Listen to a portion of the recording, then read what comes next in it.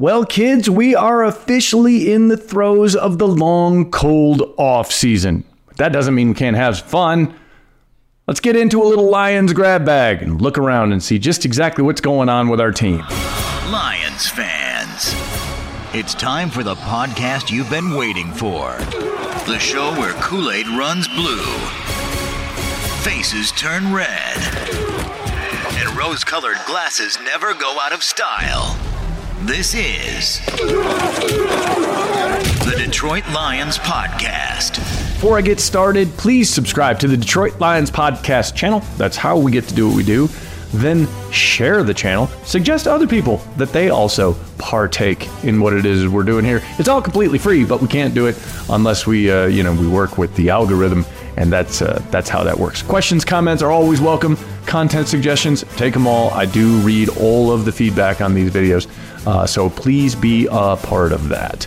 Speaking of algorithms, the folks at ESPN have come out with their FPI season predictions. That is their football power index. It's a bunch of nerdy stuff that they put in the computer, and then the computer spits out a simulation of what it thinks each team will do in the coming season. And the FPI likes the Lions to win the NFC North. In fact, they give them a 43% chance to win the NFC North, followed by the Vikings at 20-something, 29, I think, 16 for the Bears, and 12 for the Packers. And considering what a cheerleader ESPN has been over the last few years for the Green Bay Packers, I cannot explain how much it warms my heart to think that they are picking the Pack to finish dead last in the NFC North. They are obviously not feeling the Jordan Love experience. Either that or they've traded in all of their Packer green gear for Jets green gear. Either way, they like the Lions' chances to win the division, which obviously they're not alone in that. A lot of people are picking Detroit to do quite well this year, but I did think it was interesting that it's coming from the nerds, because when it comes from them, I tend to pay a little attention. Along with that, there is a 65% chance, according to FPI, that the Lions make the postseason.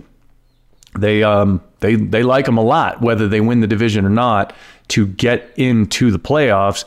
And perhaps most importantly, they did not pick them by any percentage to be drafting in the top 10. So, according to FPI and according to the nerdtastic powers that be at ESPN, the Lions should win the NFC North. They should go to the postseason. They should do quite well. That all sounds great. Now, we just need the Lions to make that happen, right? Part of what the Lions are going to have to do if they want to justify this faith from the FPI and, of course, the fan base is win some bets. Yes, I understand that gambling metaphors are not terribly appreciated right now. It's a sensitive subject. More on that in a little bit. But I'm not talking about real bets, not the kind you go take to Vegas or the sport. I don't speak gamblese. I don't bet on games. I don't understand any of the acronyms. So full disclosure, I'm a stranger in a strange land when it comes to talking about gambling. I'm talking about the bets they placed on personnel, and specifically the bets they placed on defense. If you have not checked out the video on Jack Campbell from our resident draft analyst, the world's saltiest Canadian and cat enthusiast, Ash, I highly suggest you do so. He breaks down in painful detail just how far of an outlier it was to take Jack Campbell where the Lions did. And the success rate is awful. I don't want to rehash all of his research. You really should watch his video. Listen to it. Grab that podcast. It's worth your time. They fail a lot. Like 82% of the time. Now, again, go back and see the original video. There's a lot of reason to believe that they've placed a bet on Jack Campbell to be the exception and that they did the research beforehand. They're not just blindly hoping that this one linebacker works out where other linebackers have failed. That's not what they're doing. But they need to hit on that.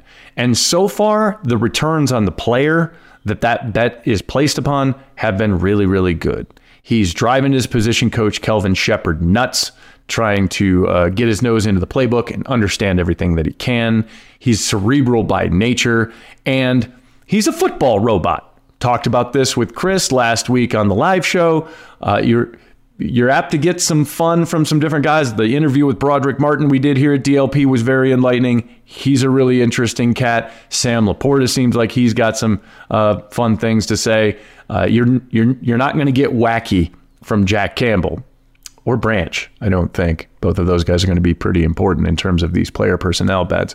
But Jack Campbell is a football robot. He's going to go out there and play football. He's going to do it with his Clint Eastwood demeanor and his scratchy voice. Get off my lawn. But that's the guy you got. And they've got to win on that bet. They have to have gotten the guy that they thought they got. He's got to be running with the green dot by this time next year. That's the kind of wager they placed on that guy. And so far, the player and his efforts and everything he's doing indicates that maybe, just maybe, they're going to find themselves in the minority of teams that went for a linebacker in the first round and lived to tell the tale. Speaking of gambling, at the time of this taping, there have been no names, but it has been revealed that the NFL is investigating other teams and other players for potential gambling violations within the league and the league's policy. Wouldn't hurt my feelings if some of those played for the, I don't know, LA Chargers. Nice schedule release video, Bolts. Something else in the grab bag this week that I feel like we've all gotten used to, and by we, I mean me. I've certainly just wrapped my head around it and kind of forgotten potentially about what a remarkable story this is. Tracy Walker being back is not getting near enough run in my mind. This guy's injured, blows out his Achilles in week 3, and he has been steadfast in his own rehab and his own social media, updating everybody about all the things he's doing, and he's taken part in off-season conditioning. I saw him sit down with the team reporter Tim Twentyman just last week talking about his impressions of camp and how everything's going and what he thinks of the schedule. They're asking him questions like he never got hurt. It's an amazing story.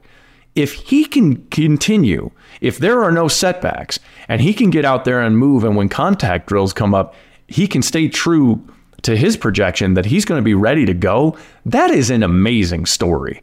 And it's an amazing story from a lot of angles. I mean, the human part of it, just the recovery and the catastrophic nature of that injury and how it's changed over the last few years with guys coming back from it is one thing. But then there's the fact that this dude is coming back to a landscape that barely resembles the one he left in week 3. I mean, the Lions have drafted safeties or safety hybrids in back-to-back years. They signed Gardner Johnson. He's going to be coming back to a secondary where, quite frankly, at full strength, he's going to have to give it everything he can to keep up. And he was easily the highlight of that backfield at the time of his injury. So he's coming back, pushing himself, and into a much different competitive situation than he was before. And that all on the heels of that big contract. Not for nothing, his cap number doubles in 2024. So that motivation to get out there isn't purely an esprit de corps situation. He's got a huge financial motivation to make sure that he can contribute because he's going to be surrounded by guys that can play. The entire secondary and the improvement of personnel from top to bottom and in terms of depth is, for my money, the biggest story of this team going into the season. They're going to improve in that secondary by virtue of personnel. How much remains to be seen. But if they take the kind of strides that they could based on the names on the backs of those jerseys, this defense could be better than okay. That could be a special unit back there in that secondary. And the fact that Tracy Walker is a part of it after what he went through on the timeline that he's working on is absolutely stunning. I mean, it's amazing that he's been able to do what he's done and that he's done it so thoroughly that people like me don't even think about the fact that he was injured not that long ago and that he could have well been out into the season. Nobody would have batted an eyelash. So just an amazing story that I think I personally kind of started to take for granted. And in thinking about that secondary and the fact that he's going to be back in there and potentially be a part of that mix come September is an incredible turn of events. Speaking of injuries, props to Frank Ragnow making the grab bag this week with the revelation earlier that his injury, his re-injury of that foot that he played through all last year has rendered it surgery-less. In his own words, there's not enough healthy tissue to surger. You can't reconnect anything to... It sounds super gross, I'm going to be honest. It doesn't sound like a fun hang. And you feel for the guy. You also come to appreciate just exactly why his teammates say that he's a war daddy in there and that they all respect him the way that he does. drove him nuts sitting out 2 seasons ago with that injury, and it made him even angrier that he re-injured it. But now it's so bad that unless there's an experimental surgery, he's got no hope of fixing it. And he's not going to take the experimental surgery. He's just going to live in mind-numbing pain, potentially re-injuring it and hoping for the best. I don't know that I can have any points of relation. I work in a place where if somebody doesn't remember to make coffee, it ruins my whole day. Never mind not having enough healthy tissue left on a foot to fix it. Frank, tip the cap, sir. And finally, wrapping up the grab bag with a little bit of Seatbelt Gang, huh? Get yourself one of these shirts. Shameless plug. It's for a charity. It's Jerry Jacobs' t-shirt campaign. Go to seatbeltgang.com. Be a part of that, man. Not just because they're pretty cool, but also because of the charitable angle and because a group of raging asshats co-opted the design and they were polluting the internet with bad links and pirated garbage and bootleg shirts, and they were not a part of any charitable endeavors. So don't help those people. We don't want the bad guys to win. We want the good guys to win, and the good guys are over there at Seatbelt Gang. So best to Jerry for that effort and for putting in the time and for putting up with the amazing scumbags that would mess with something like that. It's not right. It goes on way too much. The internet, I'm convinced, is about 99.7% a-holes.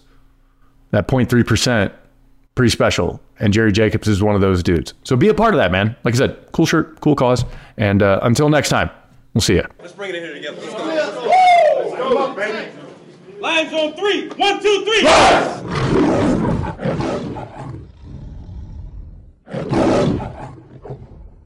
You've had enough of that shit.